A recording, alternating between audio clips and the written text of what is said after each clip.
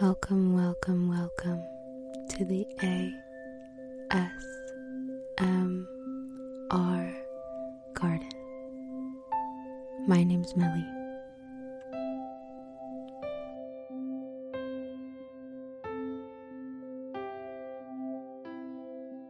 Hi friends, and hello. I am so excited to be here with each and every single one of you. Whether you're a new friend, an old friend, I just want to welcome you here and let you know that this is a place for you, and I'm so happy you're here. I want you to sit back and relax and just enjoy yourself. Tonight's episode is going to be about the history of Yin and Yang. The symbols, its meaning, and much more is in store for you, and you tonight. But before we get into that, I've got a few things to talk about. First things first, I want to thank every single one of you for supporting, for listening, of course for being here as always, as I say. Thank you so much. If you are looking for previous episodes, if you've gone through everything that I have up on the directories, you can go over to my website at asmrmelly.com. You can look through there and find all of my posts, except some of the more recent ones, which you're going to find on the directory. And of course, you can find everything also over on SoundCloud.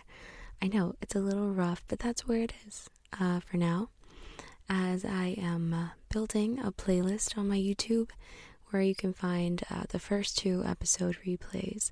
The first one is Slowing It Down, and then the other one is 50 ASMR triggers. If you want extra content that you have never heard before, you can head over to Patreon and you can join the Lotus tier, all that good stuff, just for $5.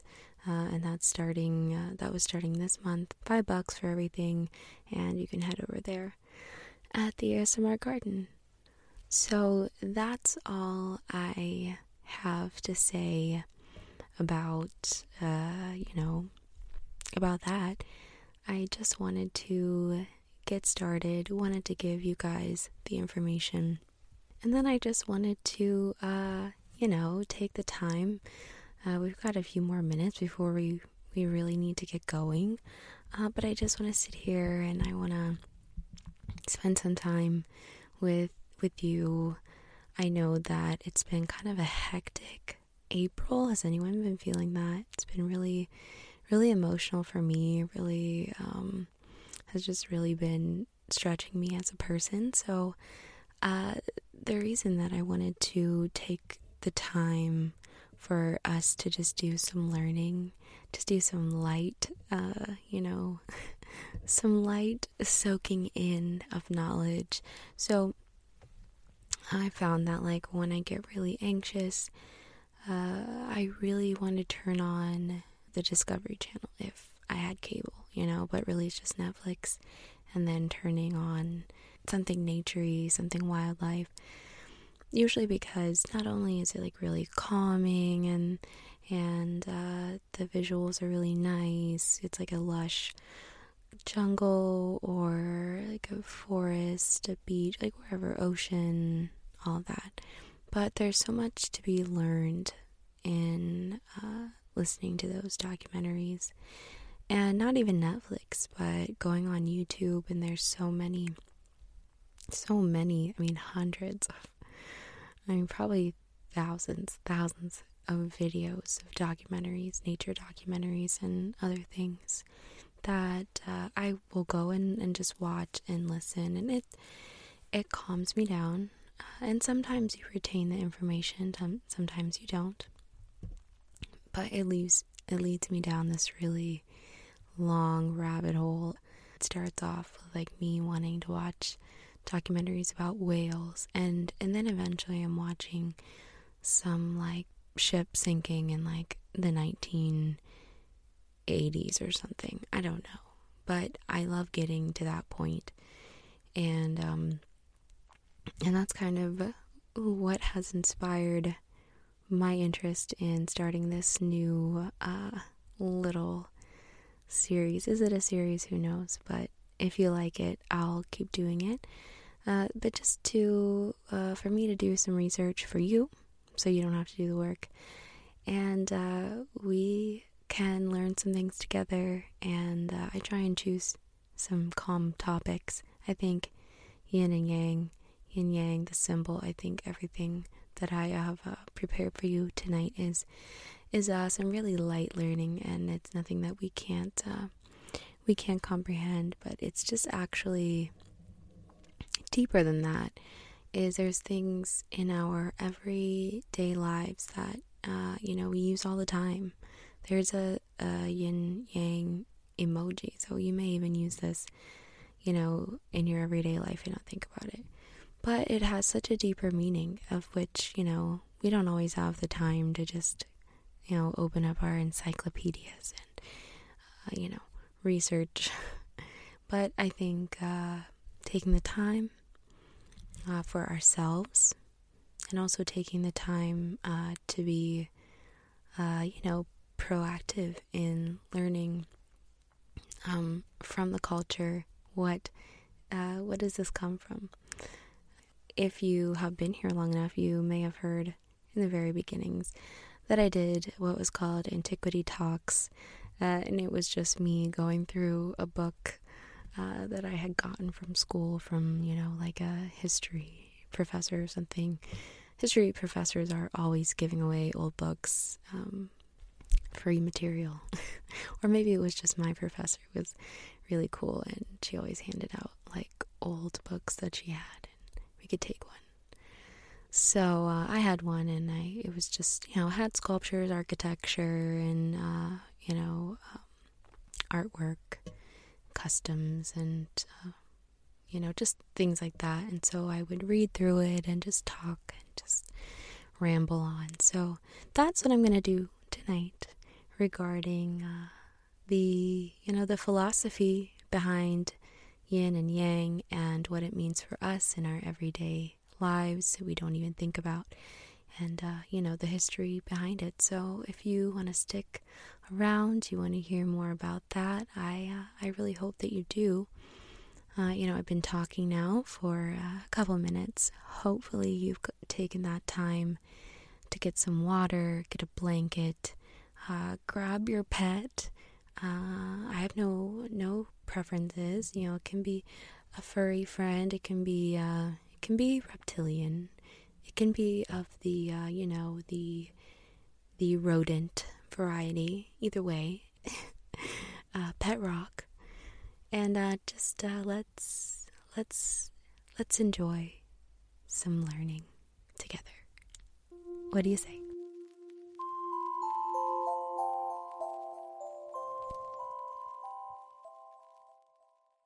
Welcome, friends, to this side of the podcast where we are a little bit more calm, but can't say how calm exactly, because I'm so ready to talk about tonight's topic. That topic, of course, is the philosophy, the ancient philosophy of yin and yang. This information comes from Wikipedia, ancient.eu, and then it comes from a blog. I have to double check on where it comes from, and then another WordPress blog explaining the misconceptions about yin and yang.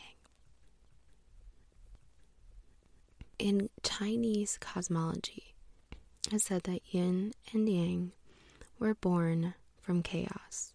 Chaos is when the universe was first created, and they are believed to exist in harmony at the center of the earth. And because of yin and yang reaching harmony, the first person was created. Thus, it is saying that, out of this big event, out of this chaos, it is how the universe came to be. And so we are formed out of this concept, yin and yang, according to Chinese cosmology. So, to get our baseline, just to start with the words as they are, individual, yin and yang. Yin spelled Y-I-N in English. Yang spelled Y-A-N-G. And if you happen to want to follow along on Wikipedia, just to, maybe this helps you or you want to take notes, who knows, you want to try out some new pens, I don't know. But you can follow along, and it shows there the little ways to write it in Hanzi. Yin and Yang translates to bright, black, positive, negative. This is explaining the dualism within the philosophy, or how opposite forces come together in a complementary way in nature. And we'll get more into how nature plays a role in this philosophy. And we see this philosophy in all forms of change. All forms of change. So as winter turns into summer, as the sun moves over the hill, over the valleys, casting shadows, bringing light forth, the disorder and order of everything. And to even further describe these two elements, or these two opposing and swapping forces, is that yin is the negative, the passive, the female principle in nature. The moon, the shaded orientation, it is concealed, hidden, overcast. Yang is positive, it's male principle in nature. The sun, it's open and overt, belonging to this world. And so, a little deep dive here, and it's kind of it doesn't need to be known, doesn't need to be explained a little bit.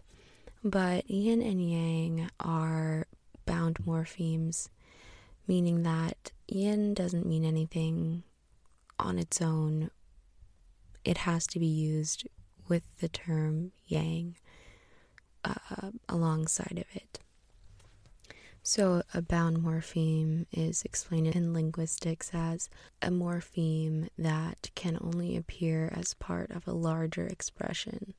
So we see that the earliest recorded yin and yang, meaning yin space A-N-D space Y-A-N-G, was in 1671.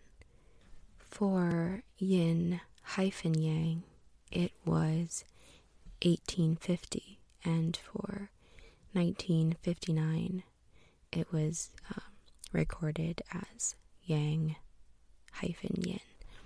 But from my understanding, yang hyphen yin wasn't really used regarding the philosophy of Zhao Yan, best known as the representative thinker of the Yin and Yang school during the 100 schools of thought. So they also say here there can be very little doubt that the philosophical use of the term began about the beginning of the 4th century BC, and that the passages in older texts which mention this use are interpolations or remarks made later than that time. So take that as you will, I think it's to say that probably there was an earlier time where they were philosophizing and discussing yin yang, and that it just hasn't been recorded. Because I believe it says yin and yang are not mentioned in any of the surviving documents of Zhao Yin, who lived 305 to 240 BC.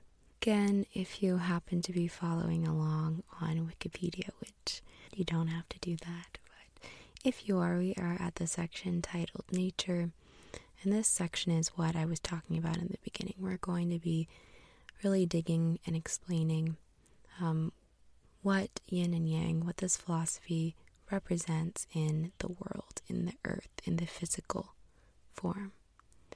So it's true regardless of what we call it. It's the rise and the fall, the advance and the retreat.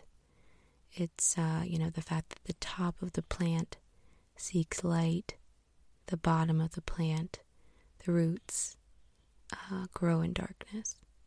And it's just, it's this adverse and this opposition. And so here are some sayings to further illustrate the point. Illness is the doorway to health. Tragedy turns to comedy. Disasters turn out to be blessings.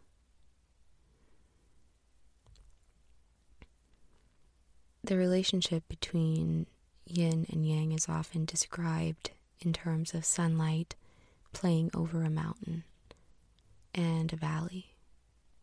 Yin, literally the shady place or north slope, is the dark area occluded by the mountain, while yang, literally the sunny place or south slope, is the brightly lit portion.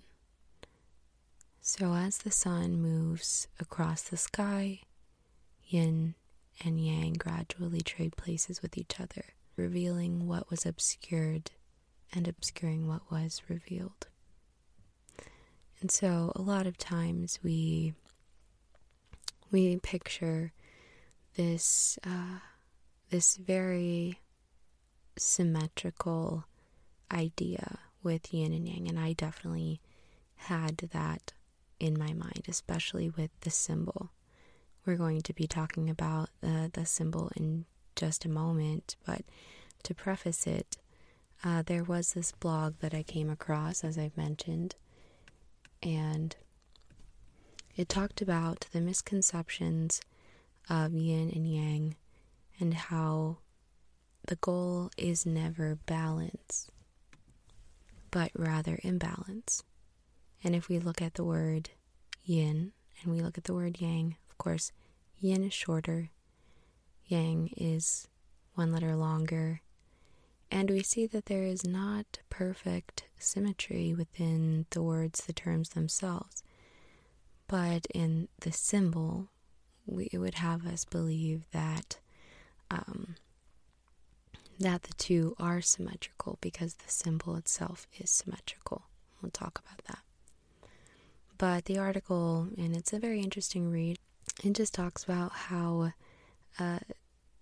if there is more of something, there's going to be less of something. That's not a balance, but it is, in a way, it is harmony. And it is within that imbalance that we find the sweet spot, essentially, in life or just in whatever it is that we're referring to. So, if we talk about the symbol, and if you're familiar with the way that I am, it's, a circle, and then within inside it's divided in an S sort of shape, black and white, and then there's also those two circles, black within the white, white within the black. But if we do some research, we read further into this page, we see that in ancient China, the image was originally represented by the Tai Chi Tzu. A Tai Chi Tzu is a symbol or a diagram representing monist and dualist aspects. The Tai Chi, or the supreme ultimate state of infinite potential. Both in monist and dualist aspects this exists. So like in a monist aspect, you would see the Wuji symbol or an empty circle. So just imagine a circle, and that's what the symbol looks like. And in the dualist aspect is the yin and yang, a circle with a simple divided black and white, and it's a teardrop shape essentially. And then they come together to form one shape, or the circle. The swirl of the two teardrop shapes mean to signify that yin and yang move into yang and yin. They are in opposite positions to show that as one increases, the other decreases. So further, if you remember, there are also the black and white dot in their contrasting positions. So within the yang teardrop, there's a black circle, and in the yin, there's a white circle, showing that within yang is yin and within yin is yang. So we've talked about how we see yin and yang in the philosophical way. We've talked about how we see it in the symbolical way. And this is another way that yin and yang can be represented. And it was explained in the Book of Changes, and this was translated to English. And this is a divination manual, and it represents the yin and yang as broken or solid lines.